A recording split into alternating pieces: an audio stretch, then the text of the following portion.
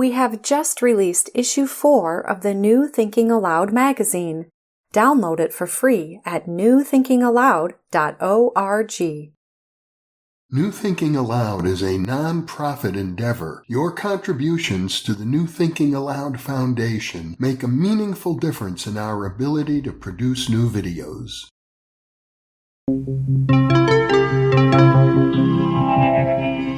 Thinking Aloud. Conversations on the leading edge of knowledge and discovery with psychologist Jeffrey Mishlove.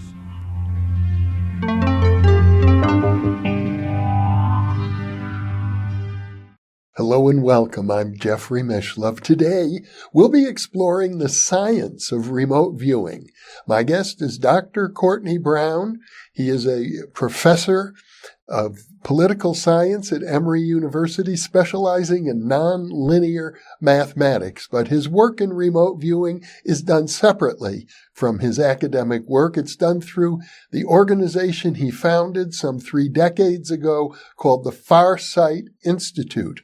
Courtney is the author of 3 books about remote viewing: Cosmic Voyage, Cosmic Explorers, and Remote Viewing, the Science and Theory of Non-Physical Perception. Welcome, Courtney. It's great to be here. Thank you, Jeff. And once again, thank you for making the journey to Albuquerque. It was great to come. Most appreciated. I'm delighted to have you here. We've already done 2 previous interviews. I will link to them now for viewers who may not be aware of it. These interviews are about your life story and about the work, fascinating, innovative work you've been doing on creating videos of UFOs. But in a sense, remote viewing has been the theme that has sort of been woven through all of your work for the last 30 years.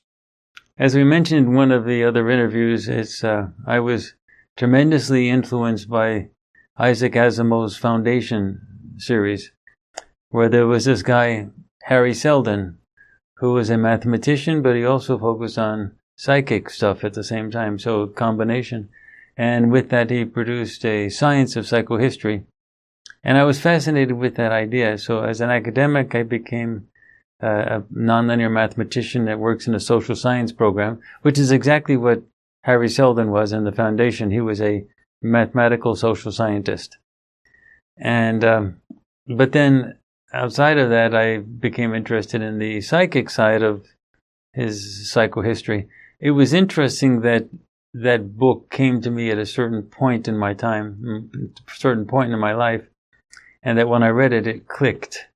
So I don't know if that was accidental or if that was somebody dropping something into my head to remind me of what I was supposed to do, but that was a big deal. And then I began on that road of what you might call mental powers.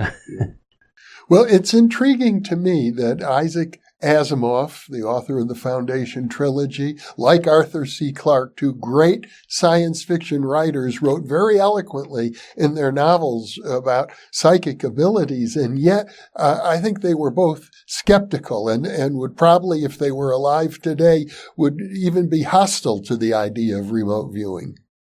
I personally think that people like Asimov got those ideas for the novels dropped into their head when they were sleeping. I personally think that, this is just, and I don't know, but I personally think that the whole psychohistory, galactic evolution type of thing, and the galaxy going through a huge war and then collapsing, it so closely matches what we've discovered with remote viewing actually happened in real life.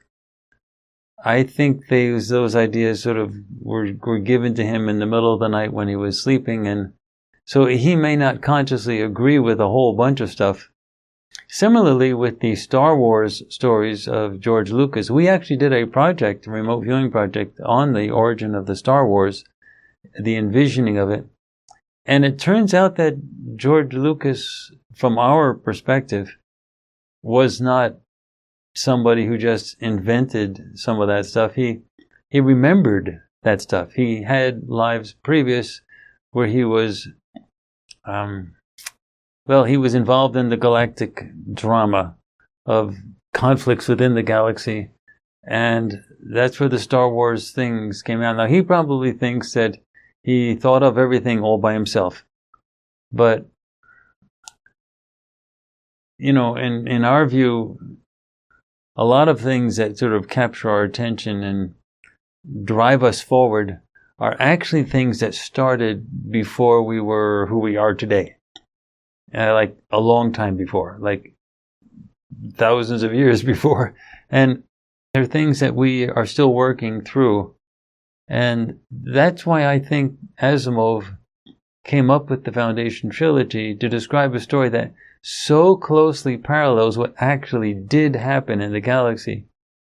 And the merger of psychic stuff with mathematics, to me, it's the probability of that being real and thought up by one person is very remote. Let me give you another example. This is probably a better example. Isaac Newton. Isaac Newton came up with all of classical physics. He came up with the calculus. Those are huge things. Yeah. All of physics, classical physics, and all of calculus. Jeff, it is impossible for somebody to figure that all out in one lifetime. I mean, he did it in a few years of one lifetime. I'm sorry, it's just not possible. It's not even slightly credible. It takes thousands of years to come up with all that stuff slowly. Well, Newton said he stood on the shoulder of giants. What I think he did was he remembered it. Mm-hmm. He already knew it from whatever he was before he was Isaac Newton, somewhere else in the galaxy, and he remembered it. I think that's where a great deal of invention actually comes from. In fact, the architecture that we see today with skyscrapers and things like that, that's the type of architecture we see in other places of the galaxy. It's something new. At a time when the Earth was being run as a most oppressive system of a prison, was back in the ancient Egyptian days, where people were running around in loincloths and they were building pyramids. And if you think about pyramids, they are totally useless. I know people like to say, oh no, they were a conveyor of energy around. The reality is they're incredibly difficult to build with huge blocks of rock, and they serve no shelter purpose whatsoever. You don't cook a hamburger or a vegetarian burger. You don't do anything in them. You don't shelter or anything. They haven't even found tombs. Yeah, and the amount of investment to build them with no practical purpose. The reason we found for the creation of the pyramids was that a prison force was actually being mentally controlled, and they wanted to not remind the people of where they came from. And it's only and as a result, they said, well, we'll create this sort of vision of these pyramids, these useless pyramids, as a means of distracting people in their own mind from remembering what things were. And then when the prison system started to break down, it's not completely gone, but as it started to break down in its most oppressive form, you started to have people remember what buildings used to be like. And you also started to remember what technology used to be like. And things started to happen. So you get architecture now that looks like places elsewhere in the galaxy. Well, Courtney, I don't want to disagree with anything you've said so far, but with regard to scientific remote viewing, as I came to understand it, coming of age in California in the 1970s and working with Hal Puthoff and Russell Targ at SRI, not that I worked with them, I didn't, but I was a visitor to SRI in 1976 when I did my first remote viewing experience. The first principle, as I understand it, is you need to have feedback. You need to be able to validate whatever imagery comes up in the process of remote viewing and compare it with a physical target. And the various examples you've given about the ancient history of the galaxy and visions that come to people while they're sleeping are not the sorts of things that can be validated that way. Actually, it's not actually correct. All of our remote viewing projects have something verifiable in them. Mm-hmm. All remote viewing is based on getting remote perceptions of something across time and space and reporting it back. But if that's all you're doing, then you're not doing a remote viewing project to learn new things. You're doing a proof of psi project. Right. So proof of psi science is simply trying to prove that psychic capabilities or psi capabilities are possible. Mm-hmm. And there you have a physical target. You're doing a description under blind conditions, and then you're describing that physical target, and then that description gets evaluated by judges of some sort. Mm-hmm. That's proof of psi functioning. But if you go beyond proof of psi functioning to using it for something practical, then you have to have targets that describe things that you don't know. Now, in order for us to know that the information is even remotely accurate so that we can use it, we have to have something verifiable in the target. For example, when we did the construction of the Great Pyramid of Giza, that was a particularly difficult target because it was so complicated to find out how things were actually created, how they were actually built. All of which would have been totally disbelievable, unbelievable. No one would have believed a thing about how those pyramids were actually built if the remote viewers were not also clearly drawing the pyramids. So the pyramids were verifiable. They exist. We see them now. And the remote viewers working under totally blind conditions had to recreate exactly what those pyramids look like, actually multiple pyramids. And when they described the construction of the pyramids, they had to describe the construction of those pyramids. And those pyramids had photos and things like that we were able to compare. And the pictures of the pyramids and the sketches of the remote viewers were totally unambiguous. This wasn't downtown Seattle. This was a desert environment with just triangular structures just like that and people working to build them. And it was because of that confirmation of the verifiable component that we were able to believe the unverifiable component, which is the construction method for making those. Similarly, when you have a remote viewing target of, say, Xi Jinping, the president of China, or George Lucas, the creator of Star Wars, those are actual physical people. And somewhere in the process of the remote viewing, you have to have them described, those people. And you have to describe what they're thinking. And so you have to have something verifiable in those aspects. When we did a project on Iapetus, the spot on the side of Iapetus, the moon of Saturn, they had to describe the Iapetus moon as a rocky, hard, big rock, nearby a big planet that has rings around it, and all under blind conditions. So when we talk about the formation of that big spot on the side of Iapetus, it's in the context of a lot of stuff around which there's verifiable information. So that's the sort of complexity in the remote viewing process.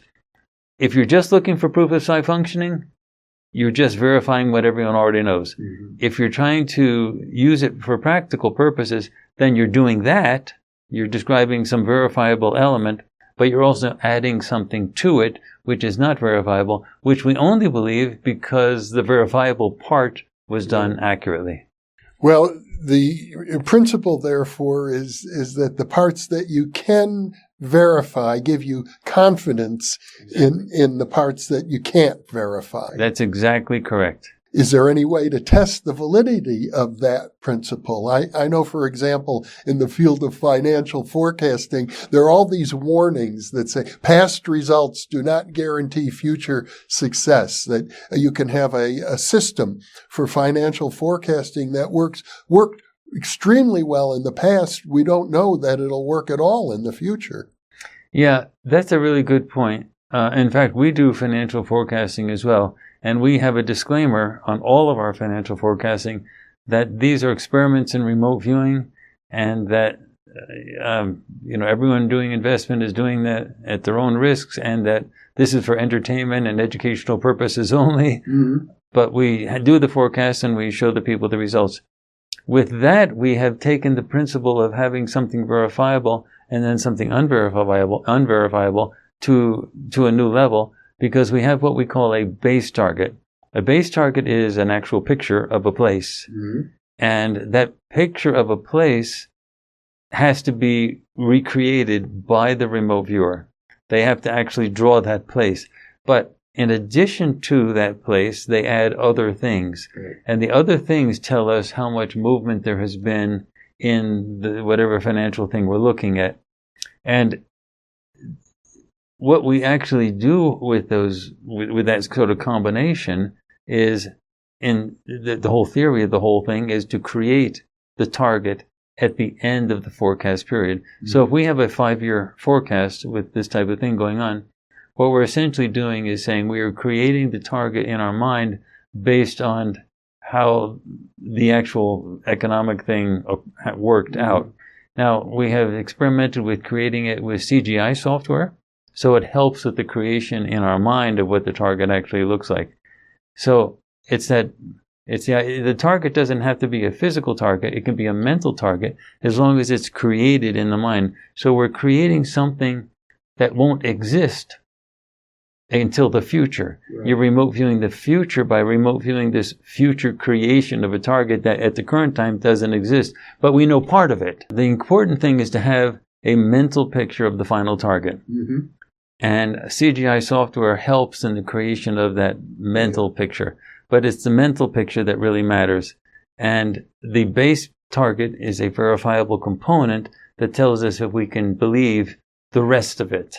If I understand correctly, this is a protocol that's very unique to your organization. Yeah, no one else uses it. Most other people, when they do financial stuff, use ARV. Yeah, associative remote viewing. And what that basic, and that was,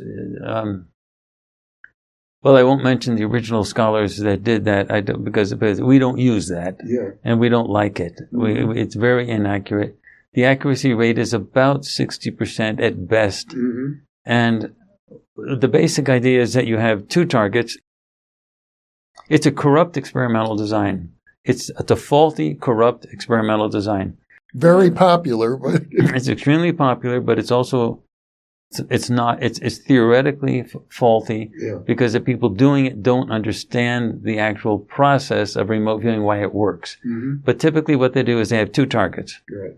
If the football game is going to be won by one team, then the target is this one, A. If the football team for the other side is going to win, then the target is B. Right. Everyone now, and then they tell the people who are doing remote view the correct target, and they won't know what the target is until, and of course they're not told either target before the sessions. Right. Then they remote view a target, and if it looks like target A, then they say that team won. And if they say target B, then that team won. And they go out and they bet money on which team or which horse or which stock in the stock market. But they don't understand why remote viewing works in the first place. Remote viewing works because there's a telepathic connection between the analyst, the person who's actually using the data, because you're doing the remote viewing for the purpose of satisfying the informational needs of the analyst. Then the analyst is looking at the actual remote viewing data and trying to figure out which target is correct. Mm-hmm. What's in the mind of the analyst is creating the target.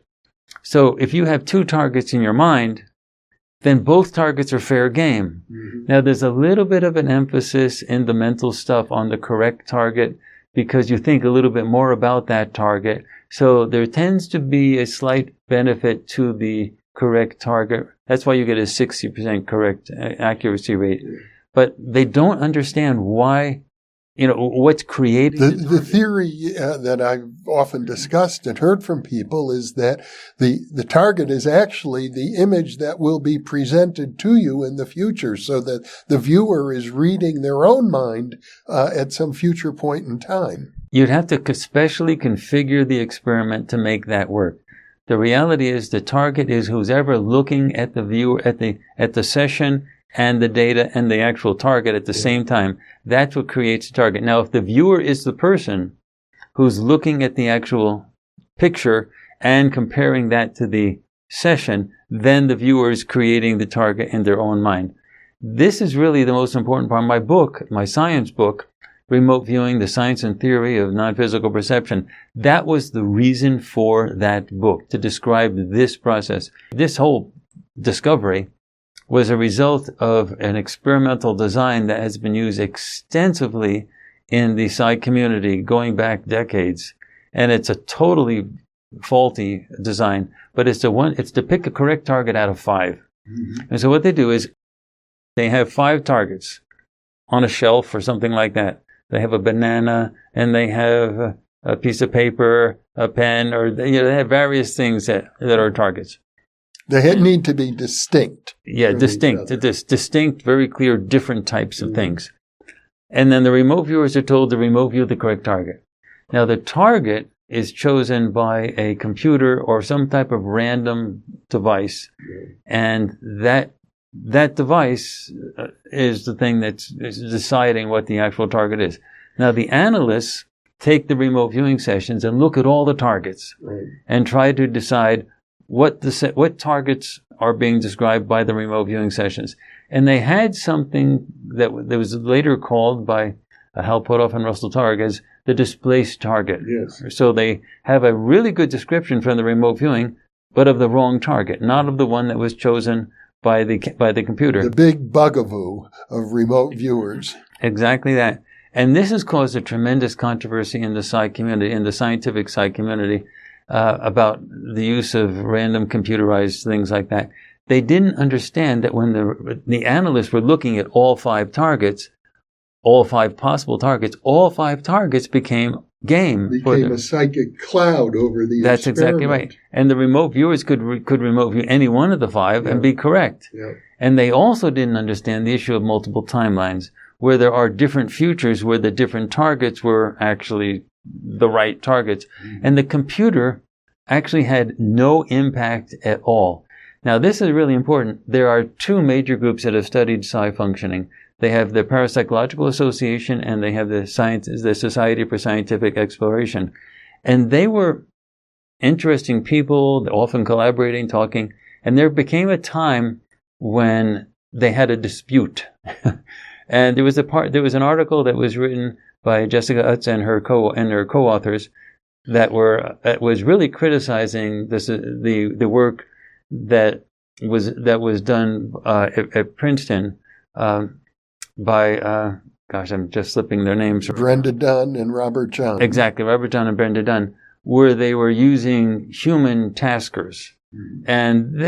And Jessica Utz and her colleagues raked Robert John and Brenda Dunn and their colleagues over the coals. I've rarely seen a more, ferociously done attack on those people.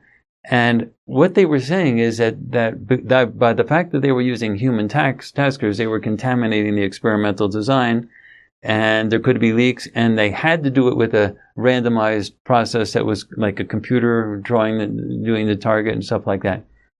The problem was that Jessica Utz and her colleagues, they didn't understand what caused a target to be a target either. And Robert Dunn and Brenda Dunn and their colleagues, they didn't understand that either. But because of the dispute, it sort of caused a fracture in the psi community, and the 2 sides, the Parapsychological Association and the Society for Scientific Exploration, they sort of drifted apart with bad feelings. Mm-hmm. And in my view, had Robert John and Brenda Dunn continued along the lines that they were going, they would have eventually figured out that it was the ideas of the analysts that were actually creating the target. They were working with human beings. And Jessica Utz and her colleagues, they never tested the fact that the computer was the actual designer, chooser of the target. They were saying the computer has to do the choosing. It has to be without a human. So there had to be some way of having a completely random process, either by computer or some other random process. But they never actually tested if that was actually happening. So they made the classic mistake of thinking that remote viewing is confined to any of the classical laws of separation, so that you can separate something in time and space and actually have some type of control over the experiment, as if a machine could substitute for that. They didn't accept the idea or think of the idea that it was the human thinking process that was controlling everything in the entire thing. So my book, and I'm not criticizing Jessica Utz and her colleagues, or Robert John and Brenda Dunn and their colleagues. They were both doing interesting things, but they argued too soon. It was not the time to ferociously argue about the Bible, about the gospel of the proper way to conduct the scientific experiment, because nobody at that time understood anything about the actual process that was allowing the remote viewing perceptual process to occur in the first place. And they both needed to chill out, to calm down, and they both needed to do some more basic experiments just to try to figure out what's actually causing this process to work. They both knew it worked, but it was way too early for dogma. And I personally think that and I have no way to prove this, the way I was looking at Robert John and Brenda Dunn's experiments, the way they were talking about how they were thinking about things, they were all working with people and ideas and thoughts. I had the thought that they probably were going to figure it out, but they never got the chance to do that, because as soon as they were attacked, they went into randomized processes to choose a target. And that was... Well, I'm under the impression that any remote viewing experiment can be viewed as a system, and the system includes the percipients, it includes the evaluators, the judges. It also includes the people who read about the experiment, could be years in the future, and maybe the family members of all the participants and anybody who is even distantly aware of remote viewing in general, including people who are hardcore skeptics, all are part of a psychic framework that contains that experiment and influences it. We did an experiment at Farsight that we ended up calling, I always called it the multiple universes experiment, but we had to rename it. And that experiment was actually published in the Journal for Scientific Exploration. It's the only article in the Journal of Scientific Exploration where remote viewers did a real thing, where they actually went after, and you had real remote viewers describing real things for a purpose. And the basic results of that, and when I say the only experiment like that, these were fully trained remote viewers, trained in the CRV, and actually at that point it was the CRV and the HRVG methods. Now we need to define these for our CRV viewers. is controlled remote viewing. That was basically invented by Ingo Swann, and sort of the biggest person that is known for the controlled remote viewing name now is Lynn Buchanan. Yeah. So it was his people, and the Hawaiian Remote Viewers Guild, that was a different group of people that was led by someone who came out of Special Forces Intelligence called Glenn Wheaton. And so it was his people and the CRV people that combined to do that experiment. And that experiment was really interesting. It directly relates to your example that you just raised. This is the experimental design. There was 3 months. And we repeated this 3 months design for a year. Let's start with January to make it simple. Okay. On January, the remote viewers do a remote viewing session to describe an event that will occur in February. All of the sessions get encrypted with 256-bit encryption software, put up on the web, and distributed around the world. Then we wait for February to complete. The target comes out of February. The taskers, who were at that point Lynn Buchanan and Glenn Wheaton, had never seen the sessions. And they, in March, picked the target. Now, they didn't do it the same time. They would alternate. So 1 month, Lynn Buchanan would pick the target, and then the next experiment, Glenn Wheaton would pick the target. They'd alternate. But the basic idea is that the tasker would pick the target in month 3, that would be March, from an event that happened in February. Now, the sessions were done in January. encrypted, put on the web, downloaded everywhere. February, something happens. In March, say Lynn Buchanan looks at everything that happened in February and says, what would be an interesting target? Something that happened in the news is verifiable. And so he picks something that happens in February. But he does that in March. He picks something that happened in February. Some event.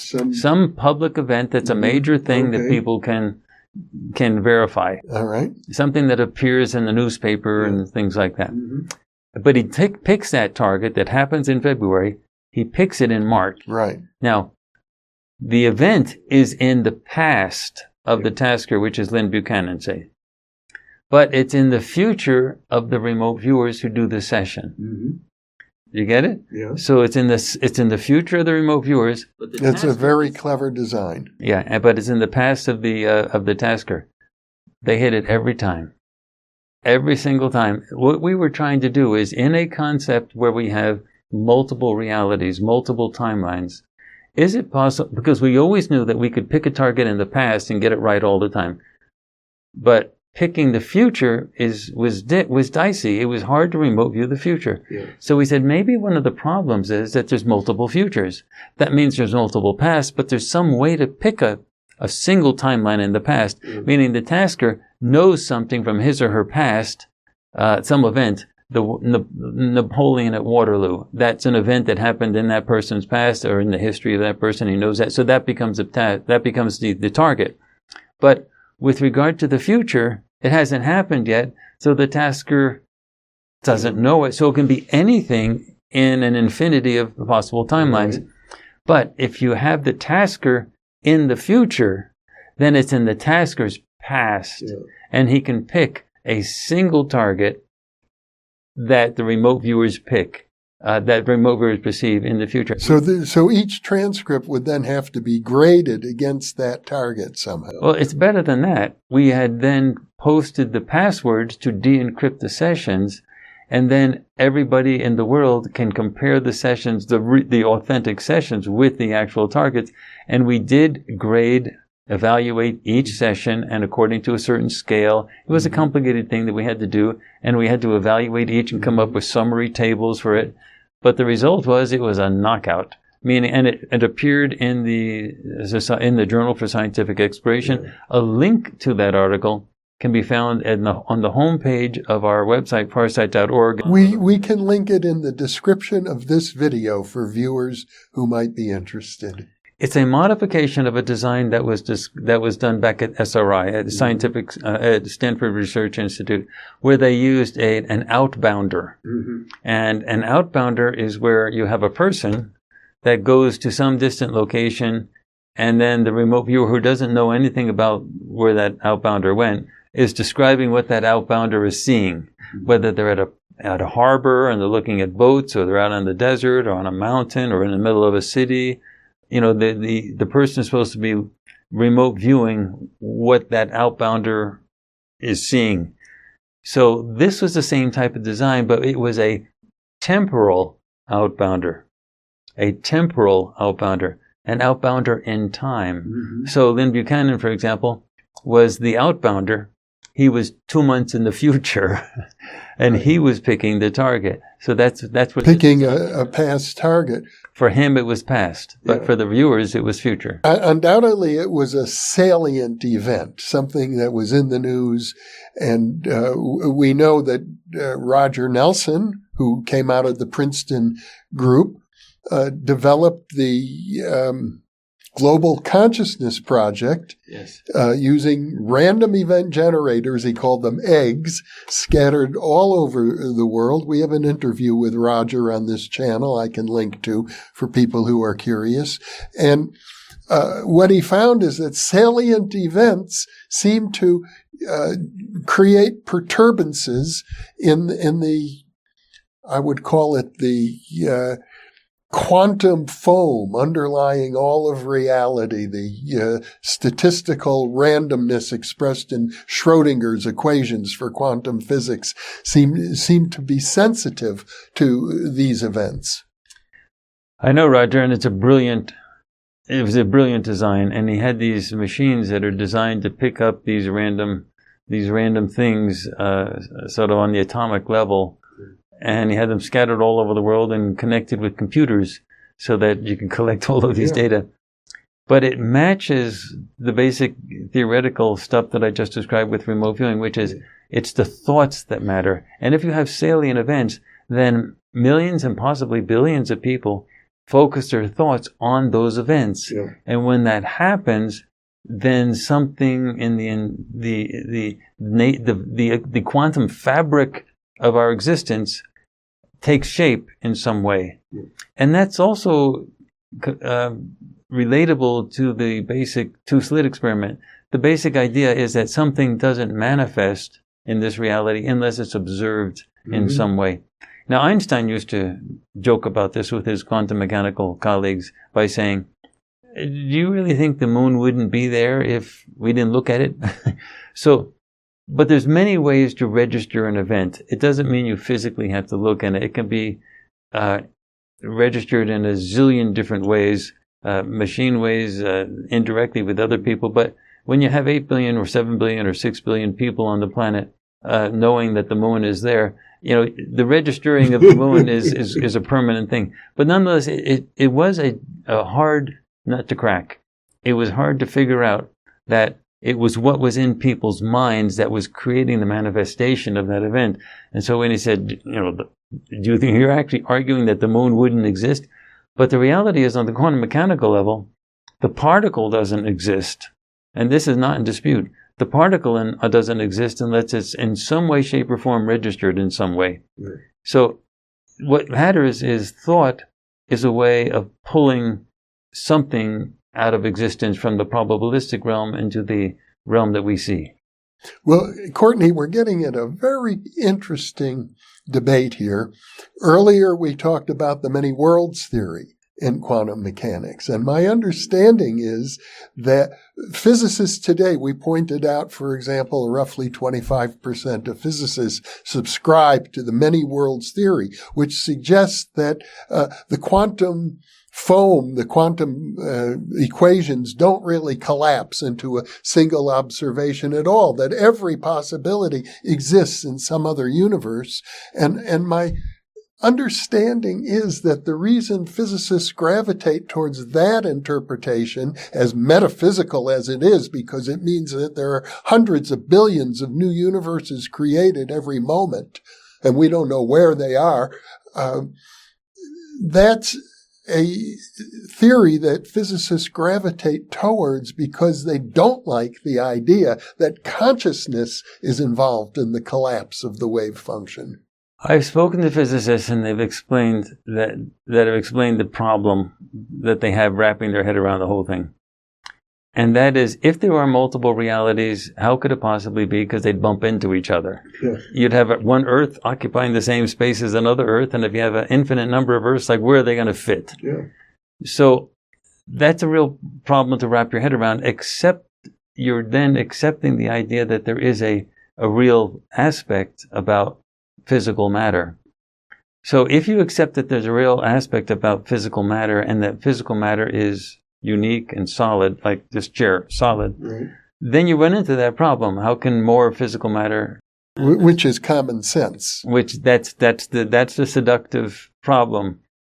But Hugh Everett, with the many worlds interpretation, he was the one who created the many worlds interpretation with his dissertation, which he published in 1957. He worked under John Wheeler.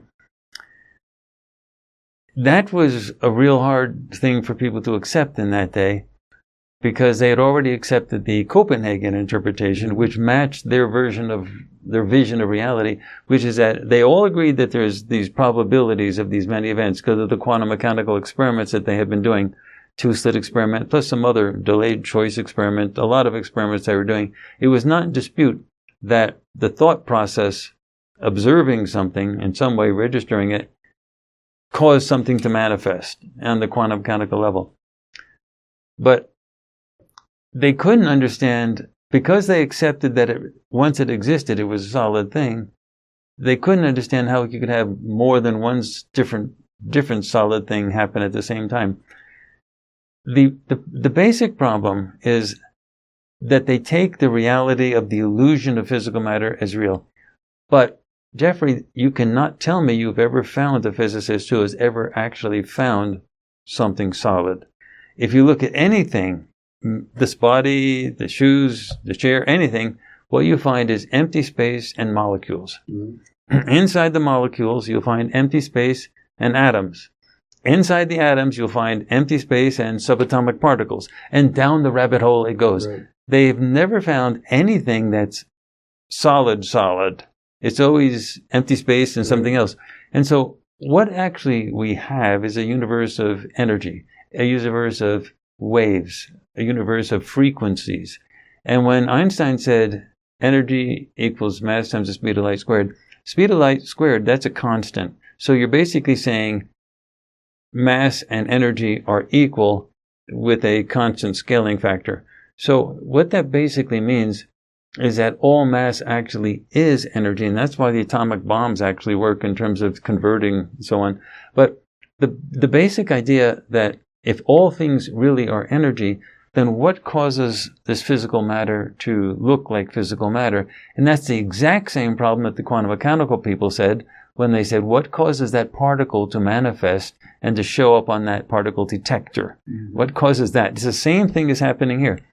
And the early physicists were not willing to accept a generalization of quantum mechanics. So they have a line called the line of decoherence. And on one side, it's like what happens in Vegas stays in Vegas. What happens on the quantum level stays on the quantum level and has its own rules. And what happens on the macro level stays in the macro level and it has own rules. So you have quantum mechanical laws and they have classical laws of physics for the macro side.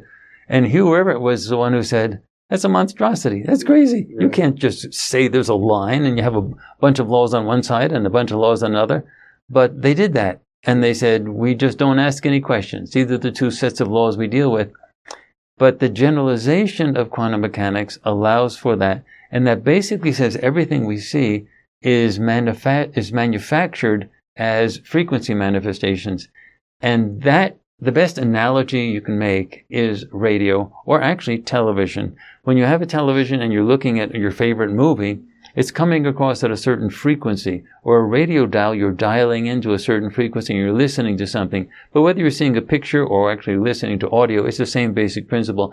But there are other channels where other things are going on and they're not all blending in. They're not all mixing. You're selecting a frequency. Now, it's only a matter of time. I don't think very long, but there's only a matter of time between when those images that you see on TV are going to become 3D reality. Mm-hmm. And they're starting to do that with these headsets that they come out. The Oculus and so on. Yeah, stuff like that. Meta is all oriented around that type of stuff. They're virtual reality type things. And the basic thing is those are moving in the direction of being completely realistic. Mm-hmm. Totally. And so you'd actually say this is as real as a physical body. And when... It's already very close. It's very close. But time's actually getting to the point where they're going to be able to make holograms that you don't have to have these headsets for, that you'll be able to see in front of you. Right. So at that point, you're going to be able to create a holographic reality that is as realistic as anything that you see right here, and you won't be able to tell the difference. Yeah. So that's basically what we're living in. We're living in an energy fluid that allows itself to congeal into things. So that basically means reality is a result of our thoughts. Yeah. And that you can't think of anything, because when you're observing something, like me looking at you, you looking at me in this chair and so on, we're thinking about that. So you can't think of anything that doesn't in some way, shape, or form actually exist. It doesn't have to be something that's in front of you that you're thinking of.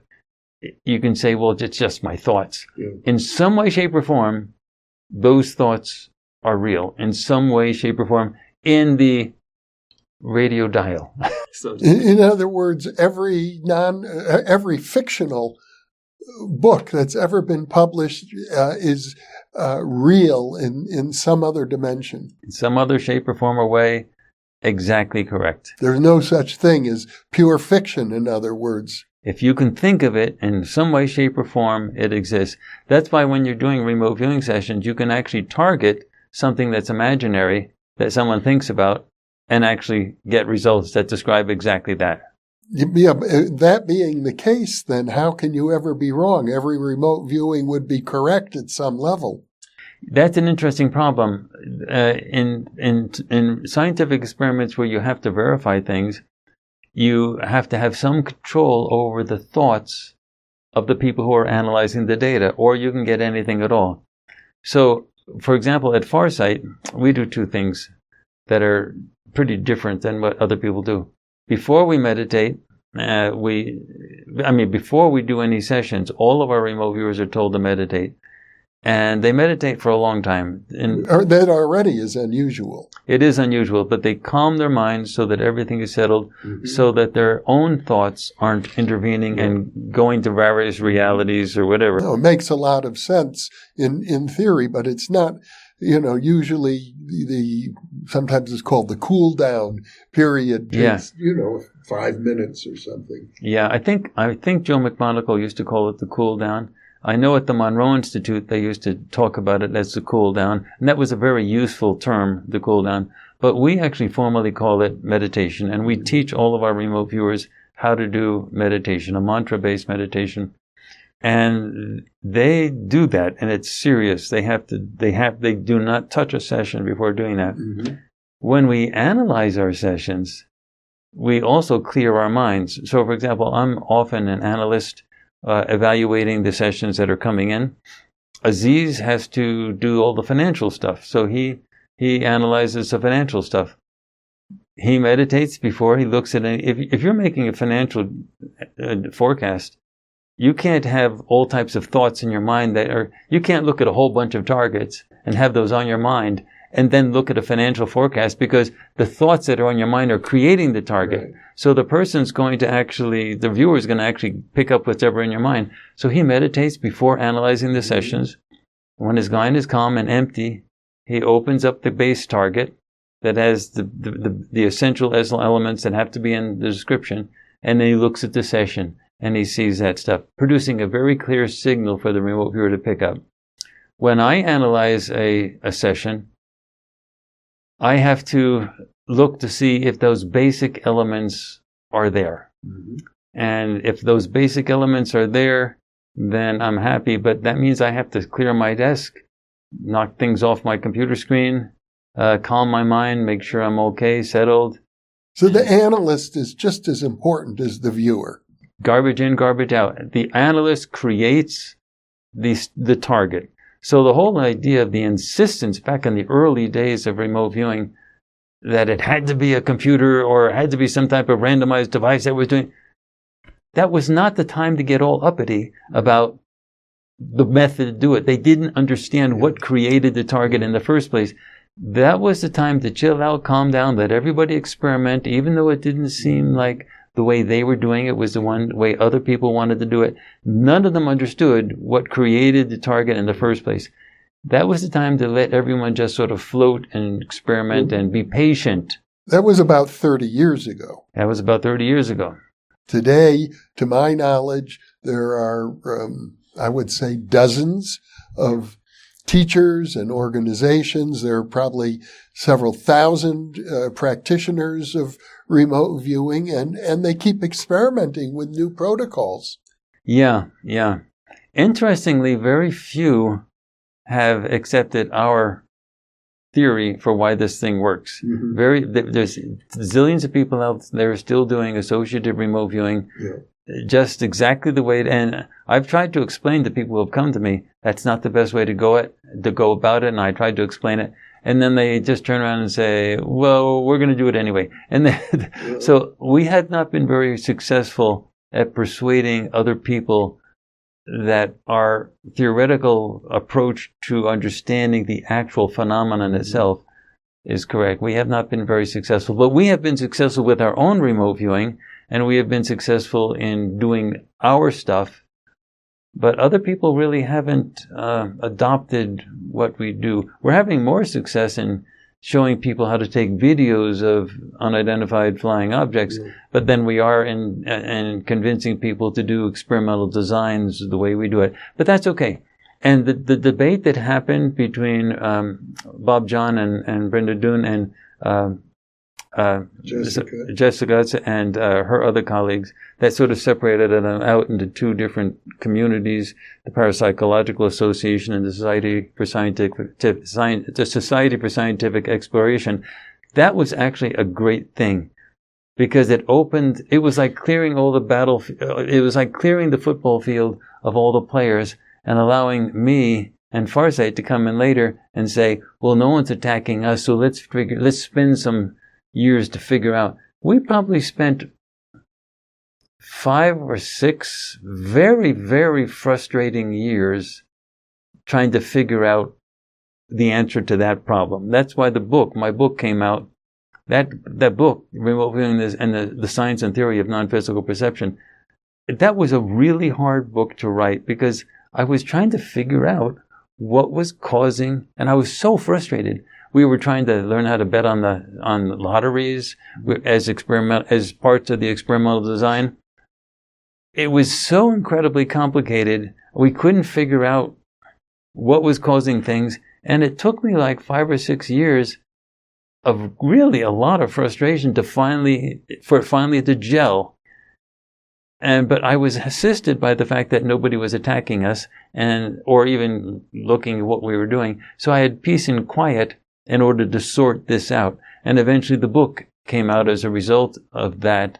Had I been in the situation that Jessica Utz and Bob John were in, they had organizations behind them that had a public presence, and they were sort of expected to perform and to show people that they're in charge, that they know how to do things.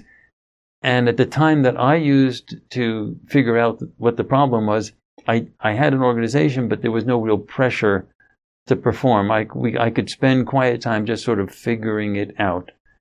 And so I was really appreciative of the early dispute between the PA and the SSE groups, because it sort of cleared the deck and allowed me just sort of to figure out my own way. Well, let's talk about what the Farsight Institute is doing these days with remote viewing. Well, once we figured out the targeting issue, what causes a target to be a target, then that freed us up to do all types of stuff. Then we realized that we could have verifiable components and then go into the non-verifiable parts, because we always had something to pin it back on as saying being verifiable.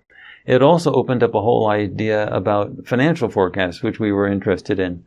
So what we basically did is start out, and also we had the strong connection with the extraterrestrial element. We had extraterrestrial involvement with the development of Farsight which we talked about in a previous interview, in our first interview. Yeah, and so we had a very strong interest in the extraterrestrial element, and we were also gaining from that extraterrestrial element, we were gaining new insights into the remote viewing process.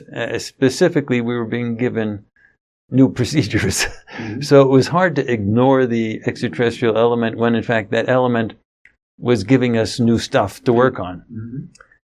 So we started to develop a whole series of projects. We call them celestial projects, and more commonly we just call them our mysteries projects, where we started to investigate history of humanity, going all the way back to the destruction of the dinosaurs, to see what was going on and what was really happening. What really happened with Noah's Ark? What really happened with Ra? What really happened with Zeus and so on? And, no one can kill an Isby, so Zeus and Ra still exist. Now, we better, for viewers who have not heard our previous interview, define Isby. Oh, yes, an Isby. We are all Isbys. We don't use the word soul or spirit because of all the religious baggage. An Isby is a person who exists, who is simply for the purpose of being. And we have discovered through our research that it is absolutely impossible. And I guarantee you this is correct. I don't care what anyone says. It is impossible to kill an Isby. No one can grant you eternal life because they can't take it away from you in the first place. It is impossible to die. An Isby never dies. But You can capture an ISBE, you can enslave an ISBE, you can trick an ISBE, you can lie to an ISBE, you can do all types of bad things to an ISBE, but you cannot kill an ISBE. No one in the universe has ever figured out how to do that. So what we found out is that people like Ra, the sun god, and Zeus, the Greek, they were actually real people. They were ISBEs, just like everybody else. But they had powers that were technological. They had ships. Zeus didn't have a chariot. He had a spaceship. Similarly, Ra had his own tricks, but they were just ETs. And some of them were really messed up. And we investigated them and found out what their story was. With the destruction of the dinosaurs, for example, that was really an interesting project. Now, this is how the verifiable component was. The viewers had to describe the dinosaurs. Totally blind. They were not expecting anything like that. I've actually shown you what the viewers are given. They're given a picture, a screenshot of a chart that says what their assignments are for the month. Yeah. And it just says, it says deep news, history news, ET news, or a mysteries target, whatever. But it doesn't say anything about the targets. It just says they have 5 sessions that are due, and they have to get them done or they don't get paid. So under totally blind conditions, the viewers had to describe a primitive planet that's jungle all over the place and had huge reptiles crawling all over the place. That's verifiable. We know that the dinosaurs existed, and they know they were large reptiles, right, and it was a jungle-type planet. Yeah. So that's verifiable. Then we had to investigate the time of the destruction. And then they had to describe these big rocks coming down all by themselves. And then they had to go back and follow where the big rocks were coming from. And it so turns out that on Earth, at the time of the dinosaurs, there were also sentient humanoid-type reptiles, reptilians. Mm. And they stood upright, they had arms and legs and things like that, and they had technological stuff. They had spaceships and stuff. Mm. But there was no industrial base. It was a jungle planet. So they came from somewhere else. But they were living here and they seemed happy. They were the first sentient people on Earth. And they were attacked by humanoids, mammals, that looked like us in spaceships, who did a very common method of attacking even to this day. They dragged in these big rocks, like these asteroids. They dragged them in, and they bombarded the whole planet with these rocks that basically created a nuclear winter and destroyed. And in addition, they had ships around the planet, and when the sentient reptiles tried to escape, they shot them out of the sky. So it was not just rocks destroying the planet and people died because of the nuclear winter. Mm. The humanoid type sentient reptilians, they tried to get to the ships to get out of the Holocaust and to leave, and they were shot one at a time till they were trying to. It was essentially a genocide. Mm-hmm. And the mammal humanoid types were trying to wipe out the reptilians on this planet. Now, you can then ask why.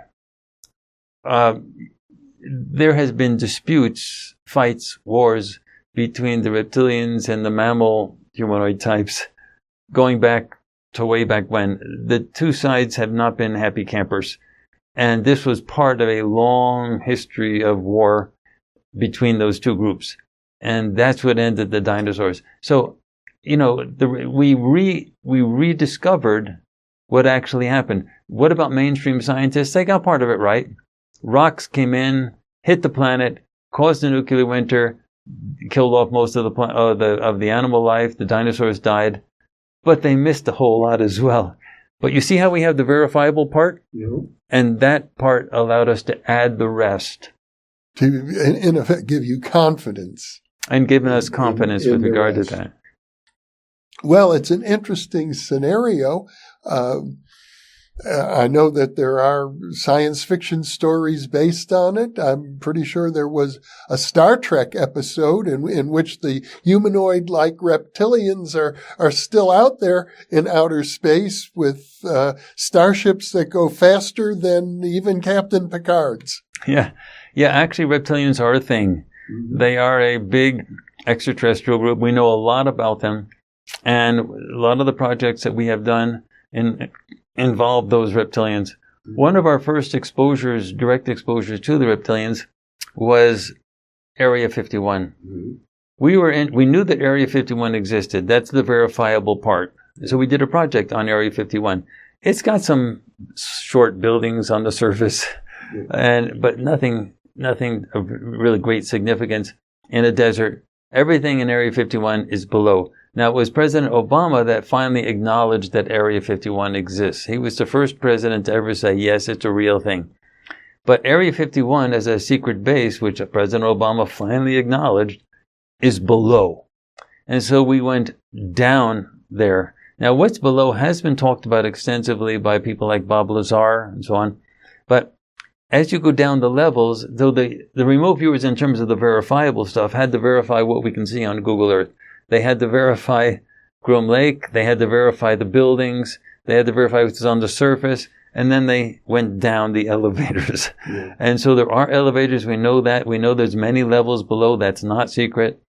And as you go down, you get levels, really big levels, where they're working on advanced avionics, advanced technology. And then as you go down, you see a lot of humans working on ET ships that are being reverse engineered. That's exactly what David Grush and the disclosure stuff that's been coming out of congressional hearings over this summer has been talking about. Summer of 2023 was big with regard to disclosures coming. I don't think he was so specific, though, as to talk about levels and elevators. No, but he was specific enough to talk about reverse engineering stuff. And there's other... As did Bob Lazar. As did Bob Lazar. And so as you go further down those elevators, as you go down, you get deeper levels where more exotic things happen. As you go farther down, all the way down, you get to the reptilian parts. So this is really not in dispute among people who know anything. Chaim Eshed, former head of the Israeli Space Directorate, for 30 years, that's their version of NASA, has said publicly that there are written agreements between the United States government and the extraterrestrials to allow them to operate here on Earth in these underground places.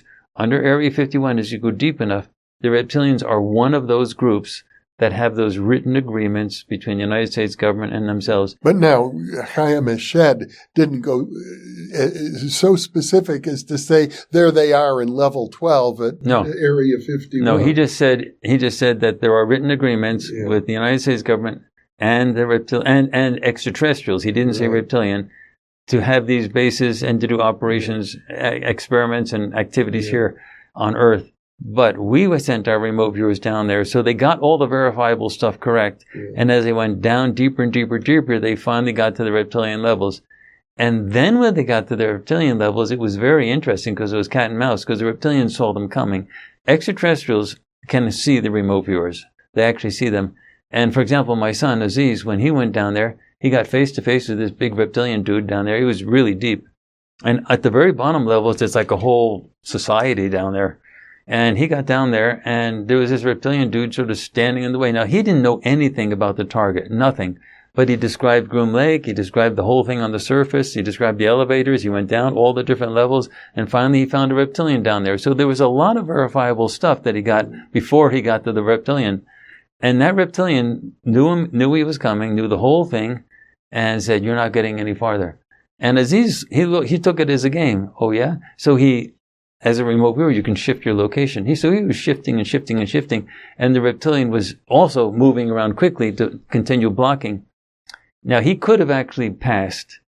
We have anti-blocking methods where he could have gone, but he got enough. He had been in the session for like 2 or 3 hours, and it was enough to know that there were reptilians down there and that they didn't want him to go down there. He didn't know if that was enough, so he just ended the session. And in fact, that was enough for us, for that particular project. Now, let me ask you this question. We talked about the idea that in the many worlds theory, anything you can imagine is going to exist in one of these worlds. And we also know that we live in a world, this world, what we call our physical world, is full of what is known as disinformation and misinformation. And that there are people who concoct stories that they know to be false for various reasons to serve different agendas. Exactly right.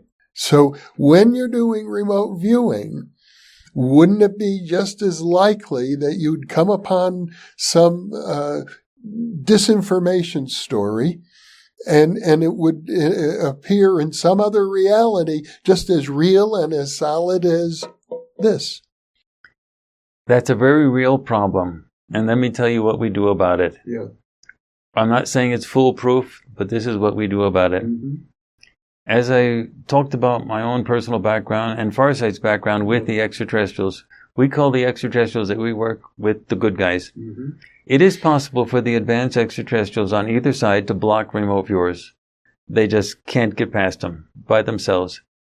So we have to be able to unravel all of these problems, including a lot of these history problems where history isn't what it was reported, when those beings that you're remote viewing can see you and actually block you and stop you. Yeah. So we have an agreement with our side of the extraterrestrials. Our side of the extraterrestrials have a means, technological, whatever, to get past all the blocking. These people have been around for millions of years. They have a way to get past the blocking. I'm certain it's like technological enhancements, but also other things. And so what we do when we're being blocked is we use our anti-blocking procedures. And what those are, it's nothing fancy, is we go through the minds of somebody on our side who's designated for that, an extraterrestrial who knows how to get through it. And we ride that consciousness signal as a carrier wave to the target wherever it was be. Mm-hmm. The bad ETs, or the ETs that are on the other side, know that about us completely. They know when Farsight is coming. They know our name, they know our viewers, and they know they cannot stop us under any circumstances. They cannot stop us because we're superhuman. They can't stop us because they know we're riding in the carrier wave signal of these other groups. And we get through them no matter what. The interesting person, all of our remote viewers are sort of used to this now. My son sort of thinks of it as a game because they can't stop him. In the beginning they did, and that was sort of a problem, and that's why we came up with this agreement. Ingo Swann talks about remote viewing the moon and being basically booted out by some that can extraterrestrial happen. group. Yeah, he did that in his book Penetration. Penetration, yeah.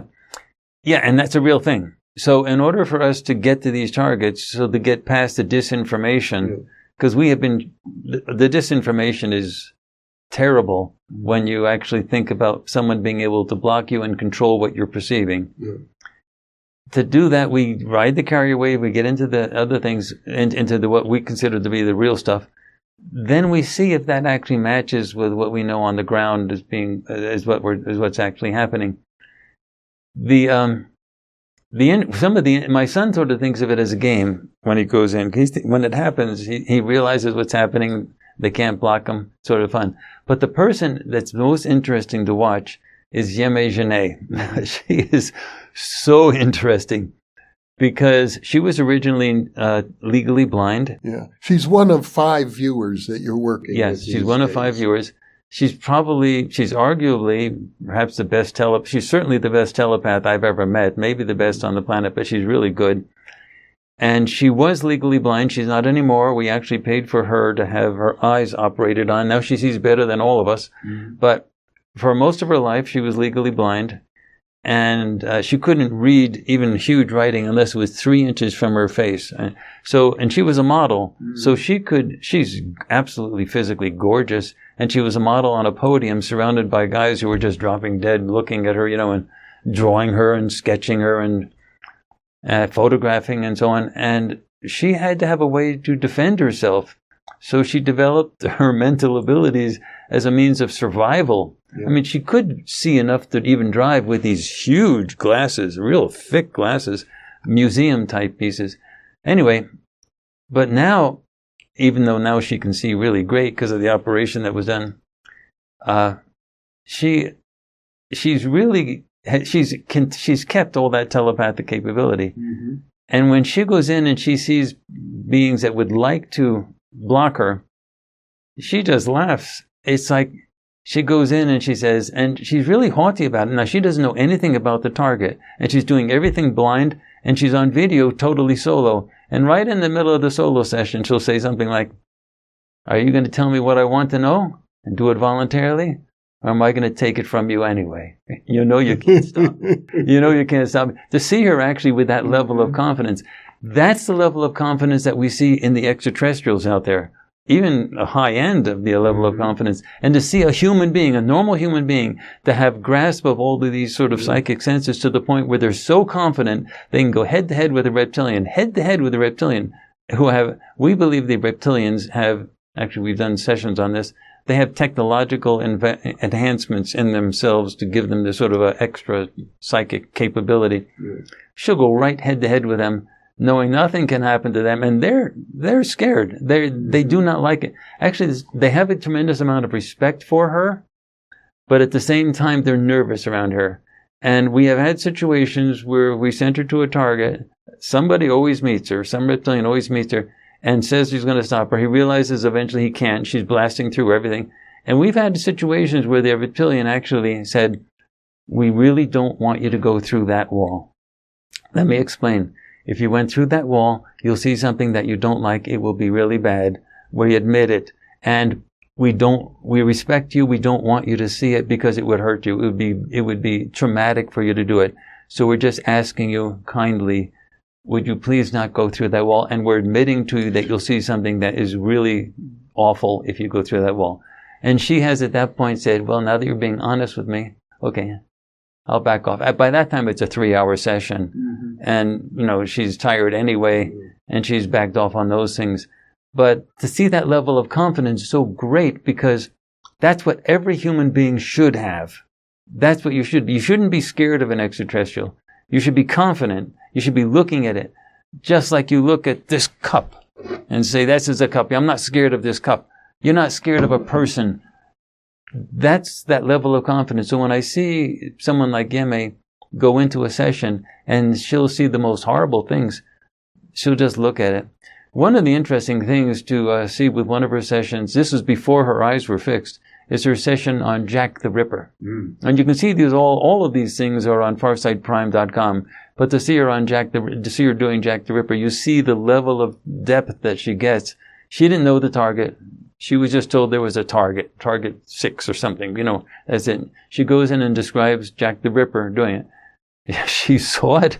She saw the guy panically hacking away at this woman. She was describing the woman. She was crying. Tears were coming down. And she said, this is terrible. And she was describing Jack the Ripper as if she was literally right there. And she was in Jack the Ripper's head. And she was in the woman's head. And she was describing. And then she finally, in tears streaming down her head, she just walked off the camera, off the frame. And she was not told anything about the target. She told everything. Any of the viewers that you're in your audience, if you want to see that level of penetration that a viewer can have, take a look at Princess Yene. Actually, she was called Princess Yene at that time. She changed her name to Yeme Yene, but take a look at the Jack the Ripper session that you can find on FarsightPrime.com, and you'll say, wow. And imagine that type of capability going head to head with an extraterrestrial trying to block, and then the extraterrestrial realizes they can't block, but it's not we're not superhuman. We're getting help. Now you can say, how do you know that's not misinformation and disinformation? Okay, we're getting help as a carrier wave. You have to trust that the carrier wave isn't distorting the reality that we're actually seeing. But on the other side, we're seeing so much lies and disinformation. It's just right off the scale that we have a long-term trust relationship with our side of the extraterrestrials. They seem to be totally dedicated to the idea of ripping all of the lies and the disinformation away. So we'd much rather go with their carrier wave than to just trust the bull that we see coming from everybody else. Well, I tend to think of remote viewing. I often use the comparison to baseball. Yeah. Babe Ruth, one of the greatest baseball players of all time, like many great sluggers, had home run records, but he struck out more often than he hit a home run. And I wonder, what do you say about the percentages that exist with a good remote viewer? You know, Babe Ruth is a real good example. Perhaps if I can modify it a little bit, it's for those historians that are baseball fans, it's Roger Maris and Mickey Mantle. I remember those days. On the Yankees. And Roger Maris always went for the home run. He was interested in cracking Babe Ruth's record. And so he always went for the home run. Mickey Mantle liked home runs as well. He was also trying to crack the record, but he went for whatever hit he could get. And so the audience, the New York audience, used to really cheer for Mickey Mantle because they considered him a team player that was just trying to help the team. And if his hit could get the person on first over to person on second for the purpose of the team, that was good. Roger Maris got up to bat and people booed him. Same team. But they said he's playing for himself, whereas Mickey Mantle was playing for his team. But they were both trying to break Babe Ruth's record. So, and they both had occasional strikeouts. And they both had Roger Maris probably had more strikeouts than Mickey Mantle. I don't know the exact numbers, but I'm assuming Roger Maris had more strikeouts because he was always going for just the home run, whereas Babe Ruth was taking whatever he got. Anyway, in terms of our accuracy rate, there are two ways you can approach this. You can say, give me a table and give me a percentage. There is no shortage of scientific papers out there that gives percentage accuracy for the proof of psi functioning type of stuff. It hasn't made a dent in mainstream science. So they don't care about what p-value you have, your probability value for getting your results. They just, whatever the accuracy rate is, they don't take it seriously. So we in my book, Remote Viewing, the Science and Theory of Non-Physical Perception, I did take that seriously. I did report accuracy rates. In the article that came out in the Journal for Scientific Exploration, I did go into the accuracy rates, tables, numbers, probabilities, things like that. For our stuff that we have on FarsightPrime.com, I let everybody evaluate it on their own. The sessions are up. They're done totally blind. The video recordings of the session, which is the last part of them, the viewers doing the session, are done alone in the studio. No one's in the room but them, but the single remote viewer, and the people can then see, are they describing the verifiable components correctly? And then we don't publish a thing if things are not done and if it's not accurate. So we have a really high accuracy rate with regard to the so-called the mysteries projects or other projects, because we get the verifiable stuff correct basically all the time, or it's not even published. But the issue of accuracy, can I add just one thing about this? Carl Sagan. Carl Sagan was a famous astronomer in Cornell. He was really more of a astronomy popularizer than he was an actual astronomer. In one sense, he was just a fraud. And let me explain. Give me a chance, because he's so revered out there. He was the guy that came up with the thought and made it into essentially a long mantra. Extraordinary claims require extraordinary evidence. That was religion. That had nothing to do with science. And he got the entire PsyCops group, the Committee for Scientific Investigation of Claims of the Paranormal, and a whole body of scientists to sort of repeat that. Extraordinary claims require extraordinary evidence. That's not scientific. It's bogus. It's junk. All of science is based on probability values, and they have essentially a rule. It's called the alpha level of the test. If the probabilities of a result is sufficiently small, if it is smaller than the alpha level of the test, then it's accepted. Now, even in controversial topics, such as whether mercury-laden vaccines caused autism, CDC used the alpha level of 0.05 to argue that the vaccines that had thimerosal mercury in them did not cause autism. So even with that very sensitive topic, the 0.05 probability level as the alpha level of the test was satisfactory. It's sort of a standard. It's a standard. And when it comes to psi functioning, Carl Sagan comes in and says, extraordinary claims require extraordinary evidence. It's like the bully at the beach saying, don't cross this land on this line in the sand or your face is mud. And then you step over it. Of course, the psi data, if you look at 150 years of parapsychological data, the p-values are closer to 1 in a billion. Yeah, that's exactly the point. And Jessica Utz, she's a statistician. Yes. She has talked about this accurately many times. The alpha level of 0.05 has been surpassed many, many, many times to many, many, many levels of decimals. Yeah. And Carl Sagan saying, extraordinary claims require extraordinary evidence. What he's doing is he's moving the alpha level of the test arbitrarily and eventually saying, I don't care what kind of evidence you show me, I'm not going to believe it. Yeah. Jeff, that's not science. And he got a whole bunch of scientists to start chanting that extraordinary claims require extraordinary evidence. And these are regular professors. And they're chanting this mantra. And it's stupid. It's not science. It's a belief system. And the whole idea of changing the alpha level of the test is, you can't do that after the experiment's designed, after the experiment's done. If the alpha level of the test is 0.05 and you surpass that, the experiment's over. And then when you have an alpha level of 0.05 and the experimental result is 0.0000000001, way smaller than the alpha level, it's done. It's over. Yet they refuse to even accept that the psi functioning even exists, no matter what the alpha level is. Of course, we're all human beings, and we know a great deal about the sociology of science. Yeah. Max Planck, the founder of quantum physics, said that essentially science progresses one funeral at a time.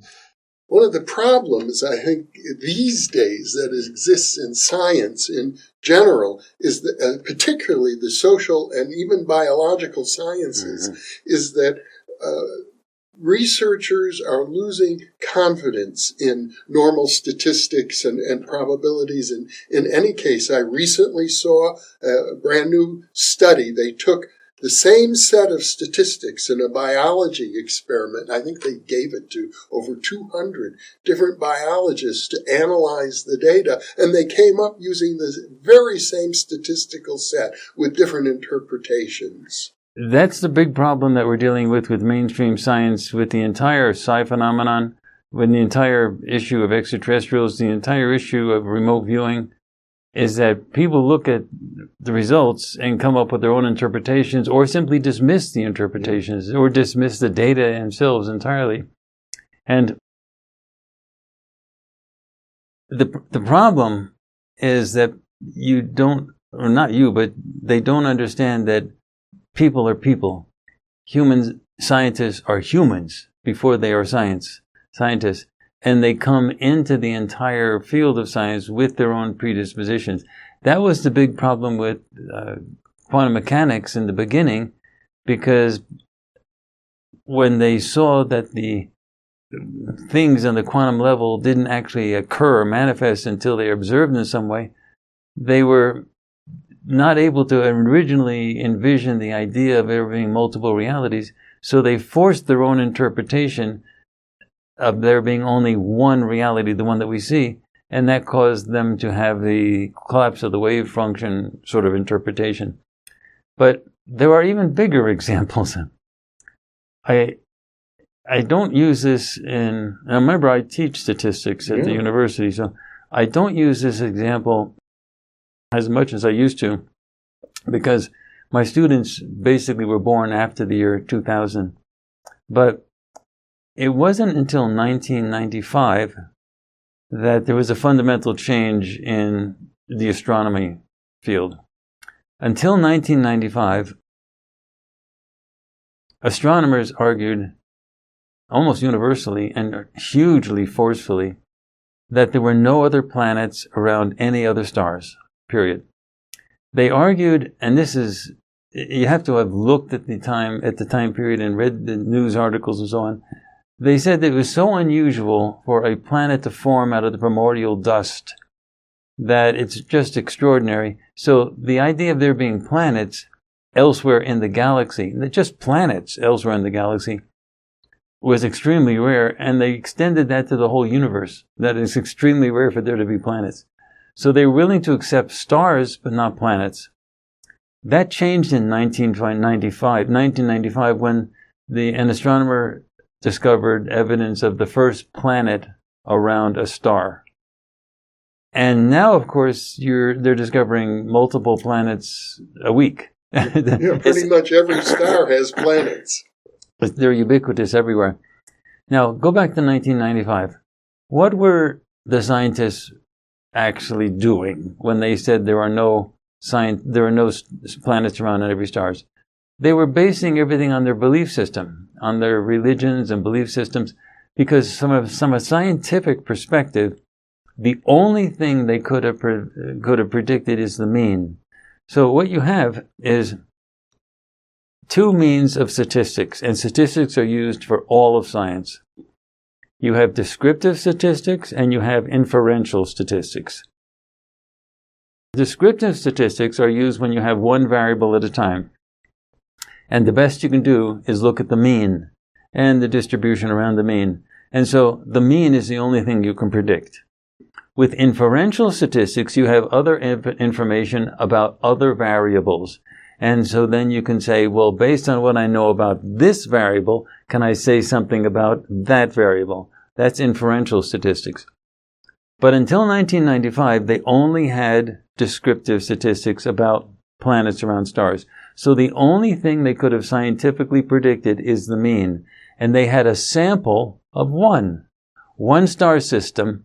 It had 9 major planets, an asteroid belt, comets, meteors, junk galore, everything's out there.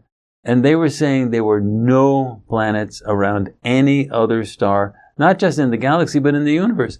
It was crazy. They were totally non-scientific. It was just their belief system that was going. So that phenomenon we see repeated over and over and over and over again. And that's a basic phenomenon that you see a lot of scientists with regard to, do UFOs exist? If they don't want to believe that they exist, they just rule them out and say they can't exist. Do aliens exist? No. But we're in the same situation now that we were with regard to planets in 1995. They have a sample of one planet. And around this planet, there are billions of different types of life forms, perhaps billions upon billions. There's so many life forms. The only thing that they can scientifically predict is the mean, which must mean that there is life, that life is very easy to form, and it's ubiquitous throughout the galaxy. And it has been ubiquitous for billions of years, thus there must be very advanced civilizations essentially everywhere. That almost every star system that has planets that could be hospitable to life must have life on it. That's the only thing that they can predict until they have more information, and that would be for inferential statistics. So those scientists who say we're alone in the universe, they're just nuts. They're not being scientific. The only thing they can predict is the mean. What really disturbs me is when I see the disclosure stuff coming out, like in the summer of 2023, and David Grush is being part of the disclosure phenomena that's happening with congressional hearings and so on, plus some other whistleblowers. Now, in case our viewers don't know who David Grush is, maybe you could explain. He's someone that works in the Pentagon as a link between Pentagon and Congress, and his job at the Pentagon with a security clearance was to interview zillions of people to find out what the government does know about the UFOs. And he has found that there's a very large craft retrieval program, that there are what they call non-human biologics, aliens. And when he's being interviewed by media people, it always boils down to the same thing. So are you telling me that we are not alone in the universe? I mean, how stupid can you get? That's the basic problem that they had back in the old days of 1995 with, are we the only planet in the universe? of course we're not alone in the universe. The fact that there's so much life, everywhere there's life. You walk outside, there's bugs, there's bacteria, there's viruses, and I'm assuming here a virus can be considered life, although that's debatable. But the basic idea is there's so many life forms, humans, bears, everything, that it's impossible to predict without other information anything but the means. So of course we're not alone in the universe. Even sentient life forms, people that have the ability to think advanced thoughts, they have to be common in the universe because they exist in huge numbers here on this planet. So it's the boiling it all down to, does that mean we're not alone in the universe? That prevents people from going to the next question, which is not do aliens exist, not do the UFOs exist, but the most important question that they could ask, which is really, really, really important, which is, what are the ETs doing? What are the aliens doing? No one's asking what they're doing. They're all asking, are we alone in the universe? And then David Grush, for example, one of the whistleblowers, he brings up all this interesting information about the craft retrieval program, the non-biologics, everything. Not a single interviewer that I have seen has gone beyond, does this mean we're not alone in the universe? Not a single one, even in the congressional hearings, it says, well, what are these folks doing? Well, in fact, quite a few news articles are attacking his sanity. Yeah, in fact, that's quite common. I knew that would happen. Everyone knew that would happen. He was a veteran from Afghanistan war and so on, and many veterans that come back from wars have PTSD, and then they have some alcohol problems afterwards dealing. I mean, they have their best friends dying in front of them, and it's an issue. He recovered from that, as many veterans recover from that, and he has his security clearance. He still has his security clearance. However, the people who are attacking him with regard to, but he's unbelievable because of that, that's crazy also, because David Grush is not the issue. The issue has never been David Grush. He's just a person who's been talking to the people that have the direct evidence. It's those people who are the issue. So for them to try to discredit David Grush is like crazy. It's just obviously a disinformation type of campaign that's going on. And no one's asking questions about the reporter or the reporters that are, saying bad things about David Grush. No one's asking about their mental history. No one's asking about their connections with the intelligence community that might want to lead things in the direction of discrediting David Grush. For example, one of the reporters that brought up the issue of David Grush's mental health history with regard to his PTSD, alcoholism, things like that. This is quite a few years ago that happened, but nonetheless, when the reporter brought it up, the reporter self-acknowledged that he didn't believe anything David Grush was saying. That's a bias to begin with. And secondly, that he had contacts in the intelligence community. I know from the work that I do that the intelligence community has people in every single major news organization, point blank. They got somebody everywhere. They've got scientists in universities. They have connections. Now, it's not meaning that those are spies, and it's not meaning that those are paid employees, but they're people that have some connection to the intelligence community, and those people have to do what the intelligence community people want, or else. In terms of some scientists, they won't get grants for astronomy type things, or physics things, or whatever. In terms of other types of people, they can be cut off, so they don't have access to the intelligence community information. So if the intelligence community wants them to do something, they can give them hints, such as look and do Freedom of Information Act type of stuff to investigate this, that, and the other with regard to David Grush or somebody else, and telling them where this stuff would be. And so that it looks like the reporter's doing it all independently, but in fact, they have connections, they're being told where to go, and they go and they do it. So no one's asking about that being a corrupting factor in the reporting. And no one's asking about the reporters. So this is all part of the information disinformation type of problem that we're dealing with. And the media doesn't seem to be capable of sorting that out very well. They just sort of leave it with the disinformation being the sort of the bottom line.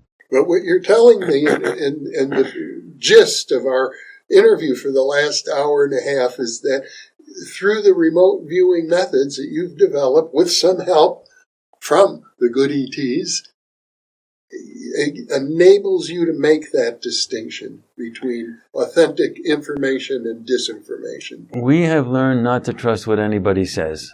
We don't trust any historical results that are reported in history books or reported in the news, and we just don't trust anything. So when we want to find out what's going on, if something's important, we design a project, we assign it blind to very highly trained remote viewers, and they do their work without communicating with each other, and then we look. And there's a tremendous amount of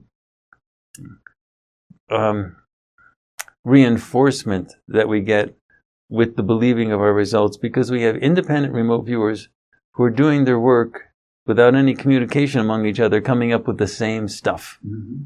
That's very persuasive. Yeah.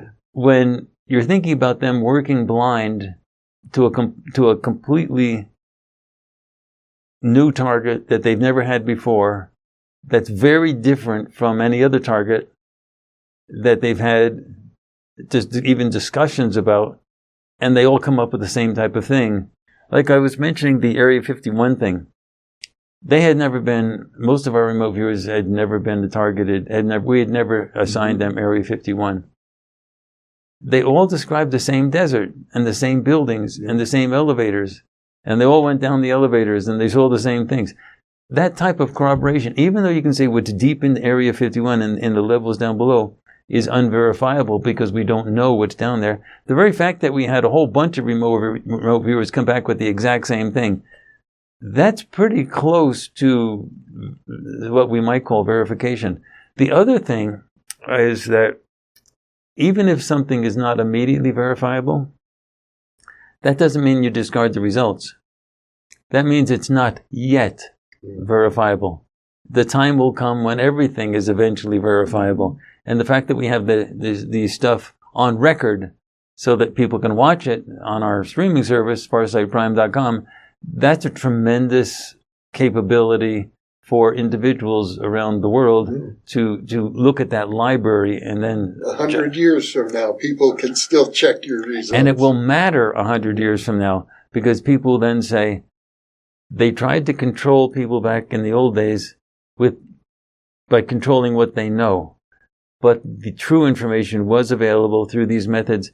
That means 100 years from now, people will say, if we're clever, we can come up with the truth using whatever methods they decide at that point. Meaning they'll not be limited by the lies that people do. Now remember, you cannot kill an ISBE. An ISBE is someone who is for the purpose of being. And we don't use the word soul or spirit. We use ISBE. But you can lie to an ISBE. You can trick an ISBE. You can enslave an ISBE. You can do all manner of bad things to an ISBE. You just can't kill it. So that's why being able to discern the truth is so important. Mm-hmm. Just because somebody can't kill you doesn't mean that they can't do things that you don't want to have happen. So being able to discern the truth is the most important thing that any person can do, whether they're in a physical body or not. Well, I agree with you there.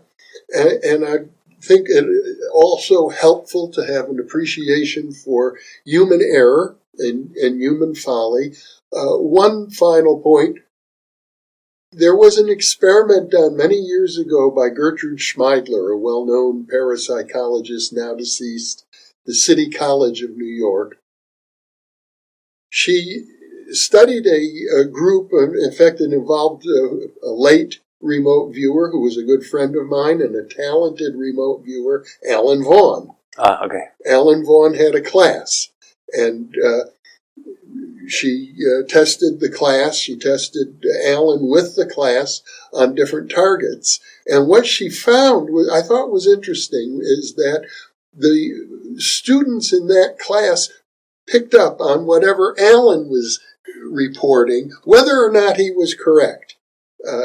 If he was correct, they followed him. If he was incorrect, they followed him. So I would think one of the possibilities in your group, if, let's say, Yamei Janae is considered the best remote viewer ever, as you described, maybe the other people are picking up on her, whether or not she's correct in any instance. Actually, I didn't say she's the best remote viewer. She's just an extraordinary telepath. Yeah. Her mental abilities to communicate are extraordinary.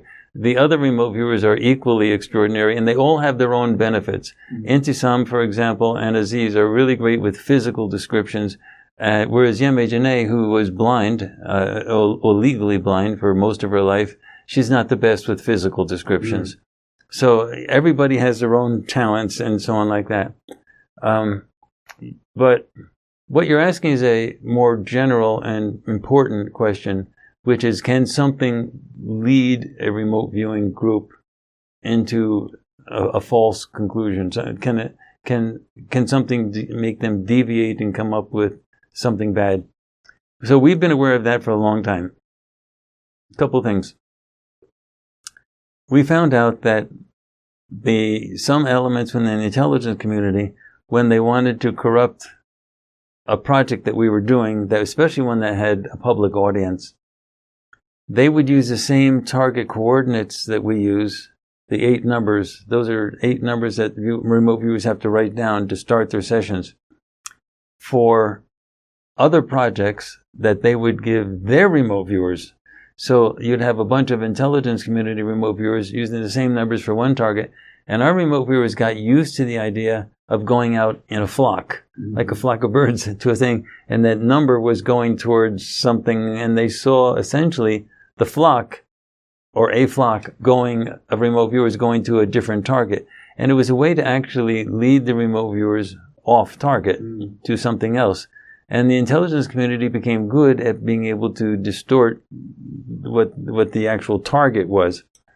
So what we did to counteract that is since we knew that the analyst's thoughts are the things that are the most important for creating the target, we let the remote viewers pick their own target. I mean, their own target coordinates. We stopped using the numbers. We stopped using one set of numbers for each target. So before our remote viewers do a session, they go to our website and they use a random number generator that's designed for coming up with these target coordinates. And they just press it a few times and write a number down. So everybody has different numbers. So there isn't that type of link that we can do. So, and all other remote viewers also know that they have their own special talents. So we look for each one of those, in each one of those sessions, for the stuff that they're particularly good at. Aziz is really good at following the rabbit trail and getting all types of detail as you go down. Intisam's really good at physical descriptions of sort of complex physical descriptions. Kamaya is really good at evaluating sort of the impact of what's going on. She's really good at sort of seeing what's going on and then sort of interpreting this in terms of real terms. And then Shantae is really good in terms of basic descriptions of the physical site. She's really great with that type of stuff. So everybody has their own strengths. So we don't have one viewer dominating and leading all the others, because each one has their own strength, and we look for that strength in their session. So if we want good physical descriptions of sort of the basic target elements of what something looks like, we often look at what Shantae's got. When we want sort of more detailed descriptions of physical elements and things like that, in terms of sketches and stuff, we often look at what Intisam does. When we want to look at the sort of that impact type of a thing, we wait to hear what Kamaya says. And when we want to look at sort of someone chasing the rabbit tail, or chasing the rabbit, going down the rabbit hole and chasing what's going on deep, we also look at what Aziz does, because he keeps penetrating till he sort of sorts out. And to him, it's sort of a game. So it's not that one person can do that. The other thing, when we analyze our sessions, we know that the analyst's thoughts can screw up everything. The analyst's thoughts, if the analyst has a bias, then that bias will become the target. And so if I'm the analyst, or if Aziz is the analyst, or if someone's the analyst, we treat it like a remote viewing session. We we do a little bit of calming down, meditation, calming down, clear the desk, clear the computer screen, consciously remove any preconceptions, and then look at the data. This is one of the instances that sort of nailed this for us. Back in the old days, there were there were two remote viewers, a male and a female. And one of the remote viewers was, I considered really good, the male, and he got sessions that were very much like my sessions, and I thought of him as like almost as good as me. See that ego stuff coming? Mm-hmm. And the female, I thought, was lower than him, that she was not quite as good as he was. So we were doing a binary associative remote viewing experiment where if the stock market was going up, then it was going to be target A. If it was going down, it'd be target B, and so on. And I did a session for that as well, and I looked at the results, and it was target B. Okay. Then I looked at this guy's session, and I said, before I even opened it, I said, he's pretty good. I bet his session will look like my session, because I was assuming I was correct, because I was the big dude. And I opened his pages, and sure enough, it was like a carbon copy of mine. I said, okay, well, I'm not surprised by that. Then I put the woman's session next to me, and I said, she's pretty good too, so I bet this will look pretty good. Let's see. And I started to turn her pages, and it was really perfect description of the same target that I was describing. And then I said, this isn't right. She's not that good. This can't be. This can't continue. I turned the page, and the very next page was a perfect description of target A, the other target. And then it went on, the rest of the session was a perfect description of the other target. Well, it turned out that after the stock markets went up or down, the correct target was target A. I got it wrong. The other guy got it wrong. The lady got it right. So it was my thoughts, my predisposition that she wasn't as good a remote viewer, that became part of the target. Mm-hmm. My initial thought that she was good enough to get the basics, that was part of the target. Then my thought that she's not that good, that essentially freed her to go to the other target, and she did it. So when we analyze our remote viewing sessions, even when we work with students, we're very clear about not judging anything, not bringing that in, because the problem that you just mentioned is a very real problem, and people have to deal with it in instructional environments as best they can. But that was some of my experiences, and I learned right away that any type of bias that I could have, for whatever reason, maybe thinking a man could be better than a woman with regard to remote viewing, which is absolutely not true. But if I ever thought that is part of the target when I'm looking at the sessions. So yeah, it's possible, and we do the best we can in a complicated situation to control for that. Well, Courtney Brown, we began our discussion by you telling me that your hero in all of this work was the great character in science fiction, Harry Seldon. Yeah. You have followed in those mythical footsteps, and I guess it will be up to our viewers to decide whether your work belongs in science fiction or whether it belongs in science. If I had to vote right now, I would say you're more in the science camp. Well, I appreciate it, and I'm willing to let people decide for themselves. I have only one really criteria that I work right now, and that is, am I having fun doing it? And I'm having fun, so I'm going to keep on doing it. Courtney, thank you once again so much for being with me today and with our viewers. Actually, I've said this to you before, but it's really my honor to be here with you. I really respect your interviewing style and your podcast. You're really top of the line with regard to things like this, and so it's really great for us to have this opportunity.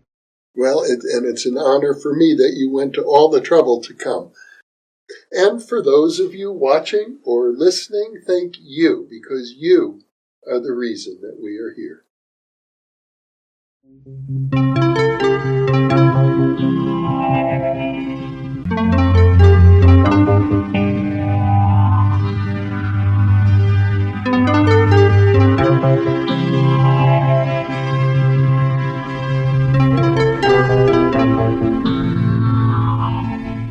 I imagine that by now many of you already realize that in conjunction with White Crow Books, we've just launched the new Thinking Aloud Dialogues book imprint, and our first title is Is there life after death?